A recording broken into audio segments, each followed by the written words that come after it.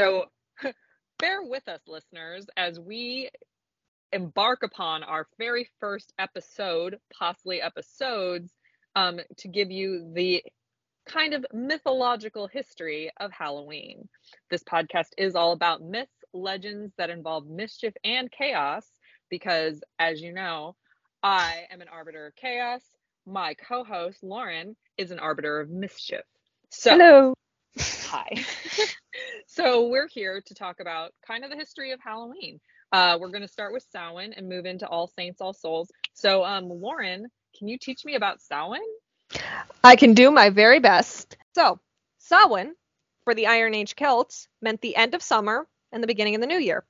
It was the end of the harvest season and the start of the cold, dark months of winter, because they had like more things to worry about than like petty squabbles.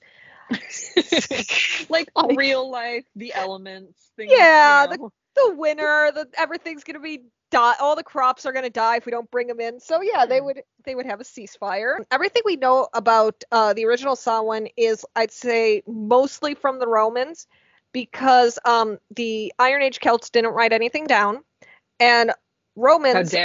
How dare! Romans love dunking on non-Romans. It was their pastime. It was their hobby. They freaking loved it.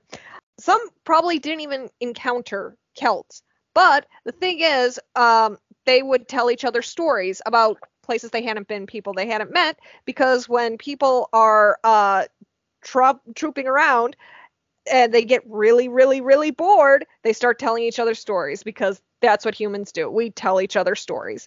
I mean, isn't that the kind of the reason we wanted to do this podcast in the first place? Because stories have a way of evolving in and of themselves. And this story that the Romans started way back when now has like movies that are hugely popular today. Oh gosh, yeah. Oh yeah. Yeah. Oh yeah. So much of what we know about Samhain is from ancient Irish sagas, which by the time they were written down were already being pressured to conform to Christianity. We basically have to accept that we are never going to know anything for certain about the original Samhain celebrations, but we can glean things here and there from Roman propaganda and from these sagas that were written down, even though they were being pressured to conform to Christianity. Gotcha. So what we know is that we know nothing. Kind of like life in general. Basically. So what are some of the like rumors or things that Romans told stories about regarding this ancient Iron Celtic tradition that they'd heard so much about, or that some of them experienced and then told their fellow Romans? So the thing that pops to mind automatically, we do have like some idea that there were sacrifices made. Romans really love to like play that up and be like, there were human sacrifices. There's no evidence there was human sacrifice. Like, at most, they maybe sacrificed an animal. I would say it's more likely they sacrificed like some share of the crops or something.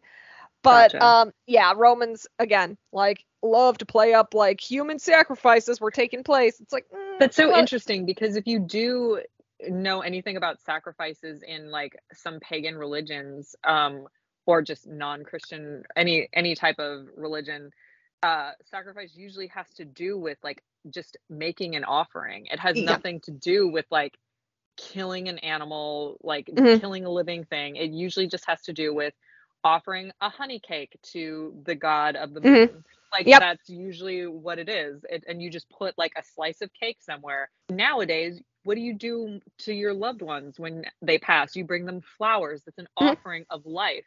So it's just really silly that the Romans automatically jump to human sacrifice and like killing of things just because this civilization was a bit more primitive than the one that they were used to. Oh yeah. And I mean, like, even modern day, like, I know a lot of people who worship polytheist religions have like an altar, symbols of the gods there, or like you said, like they'll put aside like a small part of a dinner for a special a day they're observing. They'll put like a small portion for the god that they worship more, or they worship most. The Romans are just totally like, normal. Nope, they were killing people. Yeah, Totally they were killing people. definitely murdering. They It were was all definitely about murdering. murder. It was all murder. Which sounds a little bit more like the Romans than it does about any other, you know, Oh, projection is a thing and has oh, been yeah. part of human history since the beginning. The important thing to know about Samhain is to understand how Celts divided their calendar. So they divided the year into the light and the dark. Samhain, the fire festival, was the beginning of the dark part of the year. The opposite of Samhain would be Beltane, which was the light part of the year, which was, the start of the harvest. Which, yeah, it's fascinating. So Samhain marked when the world of the gods, the other world, as it was known, was thought to be visible to humankind. Ghosts of the dead and spirits returned to Earth as well. The Celts believed the presence of these spirits also made it easier to predict the future. So they would engage in a lot of like future telling activities, which just to, I don't know, predict the next harvest, predict who they were going to marry. Yeah, I was going to say, was there like family predictions involved as well, or like tribal predictions, like this tribe will be successful or victorious throughout the next season, this tribe will go into hard times? Like, did they do stuff like that, or was it just strictly okay, cool? Yeah. So the Celts celebration of Samhain placed a great deal of importance on boundaries, and this was really what perked me up, because I am a fiend for like the thinning of boundaries and liminal spaces and things like that. So during this festival, the impermeable became permeable. Offerings were put out to appease such wandering spirits, which in part is where the tradition of trick-or-treating evolved from. The tradition of costumes most likely came from the Celts' tradition of dressing up to confuse or trick the evil spirits who wandered about when the boundaries dissolved, because you did not want to be caught out after dark with a vengeful spirit. Much of the autumnal imagery that's associated with Halloween even today is a nod to the roots in Samhain, a festival which has always been related directly to harvest.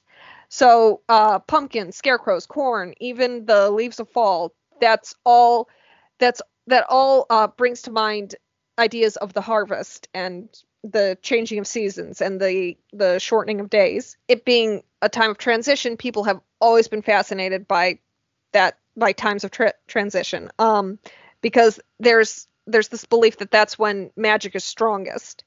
And then through religious syncretism, the old rituals of the Celts were passed down and evolved into what the modern traditions and observations of Halloween are. And while I was researching and reading about this, of course, we're in the Halloween season. So yeah. I was reading an article, and I happened to catch a preview for the new Halloween movie. My favorite thing to watch in around the Halloween season is the original Halloween, like from 78. Yeah. I was watching it, and I had this like epiphany. I was like, oh my God, Michael Myers is a she. She spelled Sidhe. Which that's because where Celts always spelt things like phonetically. Just threw letters on the paper. They just threw things onto the wall of the rock, or like, and then they were like, "This is how you say it." That's how you say it. You have this terrifying figure who looks human, but he's not quite. And something about him is not human. It's off. He's a shape in the night. He's a ghostly face in the darkness. He's the way he moves. There's something unnatural about it. He almost seems to glide at times, and his would-be victims have to hide from him. They don't know his motivation or why he's there. They just know he's a threat. And oh man, he stalks them, and it's like I'm watching this, and I'm thinking about the movie. I'm like, holy God, he's from the other world. He's come through when the boundaries are permeable. Yeah, I mean, he comes back on Halloween every year. Every single year. When he committed his first atrocity against his own family. Yeah, exactly. And now he's this like specter in the night that you have to hide from. That's Um, crazy. I was like, oh my God, it just blew my mind. And I know more recently, the anthology film Trick or Treat. I was just gonna bring Sam up. I was like, so Yep, that makes Sam a she as well. he is. He is in fact a Oh, she. In fact, he's probably slightly more a she than Michael. because he Um, also has rules yep, that you have to follow, and if you follow those rules, you're safe. exactly, exactly. Oh, And that is he so cool. oh, it's I was like, I was looking it up and I was just like, oh my God, I'm seeing all these she's in popular culture. That's amazing. Isn't it? Isn't it? And Yeah. oh, I love it. I love Trick or Treat. I love that movie so much. Trick or treat. Sam is my baby. I love Sam Oh, very much. oh, he's Michael great. Myers, he's terrifying and he can go to hell where he belongs. But like Sam is such a baby. He's such a baby. He's such an adorable baby who kills people with a sucker. Well, I know who kills people with a sucker. I wanted to bring up another like unorthodox type of example that has nothing to do with the Halloween season, but at the same time, it has very much Samhain-based influences. Mhm. I don't know if you've ever read the book series A Court of Thorn and Roses. I have not, but I have heard about it. Okay, so Cal and May had to Mhm. look up pronunciation there. Translates to Fire Night, that is held in the fictional world of Prythian, where that book series takes place. And Mhm. on Fire Night, it has the same types of celebrations, lightings, bonfires, the Mhm. Great Rite, which has to do a lot with sex, and finding a maiden. Finding a maiden, and there's just a lot of kind of parallels, and clearly was inspired by the Oh, Night of Samhain as well. just your description. Yeah, that sounds Yeah. like that is definitely Samhain right Mhm. there. Yeah, they do spells and open up their physical bodies into Mhm. a magical more spiritual form, Mhm. and really they want to spread magic throughout the land to allow the crops to grow, which again sounds a hell of a lot like the Yep. the Yep. ritual you just described. Yep. Yep. That's definitely Samhain. Yep. So it's Oh. just really cool to think about how this thing that really there's no evidence for other than word of mouth, Mhm. has so many examples in popular culture, including like popular book series, two very prominent horror movies, Ye- and just an entire season based around this one celebration that happened because of where the seasons were at the time. Oh yeah. And it's just it's really fascinating to read about, and there's like so many interesting like I'm currently reading Death Becomes a Holiday, which it has a whole thing about how Samhain evolved gradually into Halloween. And it's just like you just see the influence of it even today, even Hmm. like it, and it's just that's something I really love about mythology is you can see that even when we're no longer here, even when our civilization ends, there's still Yeah. going to be some remnants of it. And Yeah. that's fascinating. It's like what the doctor says. The doctor says we're all stories in the end. So, speaking of the Romans, Mhm. they decided at one point or another, actually, there is an exact date to when this was decided. So, let me pull up my research here. All right. Um, in 609 AD, Pope, and I'm going to mess up this name, I apologize to all the Italians listening, Boniface the fourth, he reconsecrated the Pantheon in Rome, and he renamed it the Church of St. Mary's and the Martyrs. I get this information from the one and only Christianity.com. So, which is actually like a very straightforward and kind of historical website about the history of Christianity. So it's pretty cool. So he established this as the anniversary of when the church began to celebrate the memory of martyrs. And later, Pope Gregory decided to call it All Saints' Day in an effort to, dun, dun, dun, combat the pagans, Ah, yes, because it those was on the resting. same day as the pagan holiday. Ah. So then November 1st became known as All Saints' Day, Mhm. and All Hallows Day at first, because a hallow is essentially in the Catholic tradition a saint. You know, we always use that. You even hear it in the Lord's Prayer. The hallow, just like Hallowed be thy name. The hallow is a synonym for the word saint, at least back in the day. So that's how those two were tied together. So there was Halloween, which was All Hallows Eve, and then Hallows Day, or All Hallows Day.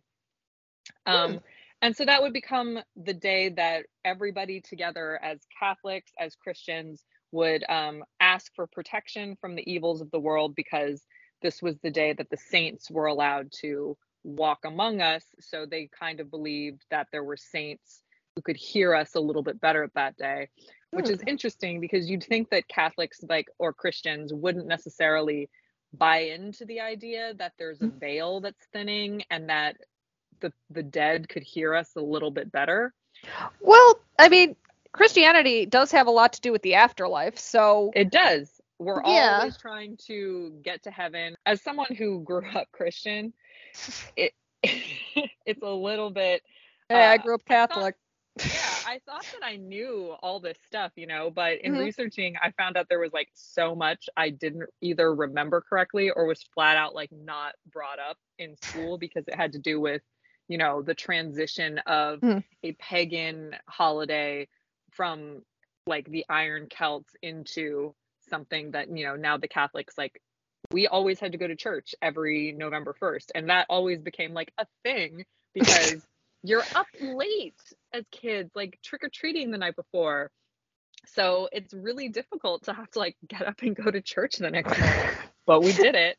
So I think that that's a pretty standard Halloween experience if you grew up in a Christian household, having to also celebrate All Saints Day or All Souls Day, which is, again, seeped in tradition, seeped in Samhain, but isn't acknowledged as much as we like to talk about. I don't think that a whole lot of us ever think about the possibility that there's such a rich history surrounding a day that is so spiritual, so religious, so many ideologies like follow it, and then it just kind of winds up being costumes and free candy. Which, by the way, I would like to point out that as an adult, I still would like free candy. Dude, like, I'm right there with you. I want to go trick-or-treating again. Yeah, why are we not allowed to go trick-or-treating as adults? Because, I mean, I know why. It's for kids. I get it. But also, so is Disneyland, and I very much like that. And once again, there's another holiday that even gets roped into the tradition of Halloween, and that's All Souls Day. And the difference between All Souls Day and All Saints Day is that All Souls Day kind of celebrates all of the faithful departed. It's for everyone that we've lost. You see it in Dia de los Muertos, in all kinds of Latinx and Hispanic cultures. And it is also seen a lot in Eastern Orthodox churches, this same type of tradition. Obviously, it's not called Dia de los Muertos all over the world, but it is the souls of the faithful who at death had not been cleansed of their sins or punishment and could not go to heaven, but instead wander among us. And so we do things like hold them in our prayers, give them offerings of like our guidance, like lighting candles for them, not so much offerings as like guidance to the afterlife. And yeah, they actually think that that's where the whole like bobbing for apples and that type of tradition comes from, because a lot of cultures do leave apples and oranges and fruits. I know for me, being Korean, we always put oranges on the altars of our departed, because like you need a snack. Like that's literally what I was told as a child, is like where they are, they need sustenance too. And hilariously, you see a lot of people in graveyards like leaving beer, because I've seen that so much. Like I want to see beer, a drunk ghost party and pour one out. Like that's all these traditions come from the simple idea that an offering is given to someone who has departed, and that helps them watch over you, protect you, whatever you need, and whatever the departed loved one can provide, they will. And it just comes back to how ridiculous the Romans are. There's no way they were sacrificing human beings. The offerings were probably closer to wine and cake and fruit Oh yeah, which and grain. the Romans actually did, but they're like, oh, but if you're not Roman, you wouldn't know to do that. Cocoa is the example that I bring up because that is very much a story of the Day of the Dead. I love cocoa. I Cocoa love cocoa so much. much. And bringing back to the idea that we're all remembered through stories in the end. Mhm. Once you know there is no longer anyone living to tell your story, your memory starts to fade. Yeah. And the way to live forever is to have a legacy and a memory that someone can carry on for you. And I just love that notion in Coco that, like, you know, I'm going to spoil it. So if you guys haven't seen Coco, like, skip ahead like the next 15 seconds or something. But when Hector starts to disappear and they're able to save him through his song is just so beautiful in the end. And then to have him reunited with his family finally after so many years is just one of the most beautiful tales and most beautiful examples of Dia de los Muertos / All Souls Day that we could possibly have out there in popular culture. It seriously made me a little teary-eyed. Yeah. This might be like kind of like off topic, but isn't there a similar notion in Neil Gaiman's American Gods? There is.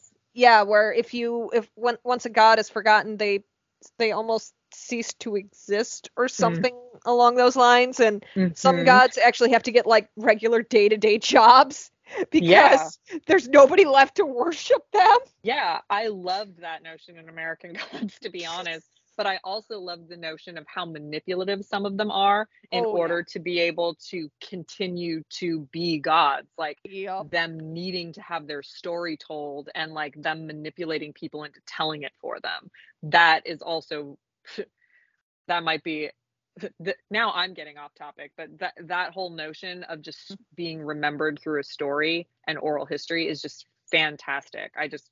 It's not the point of this podcast, but it is something that we're going to be covering a lot in various episodes, if not all of them, throughout this show.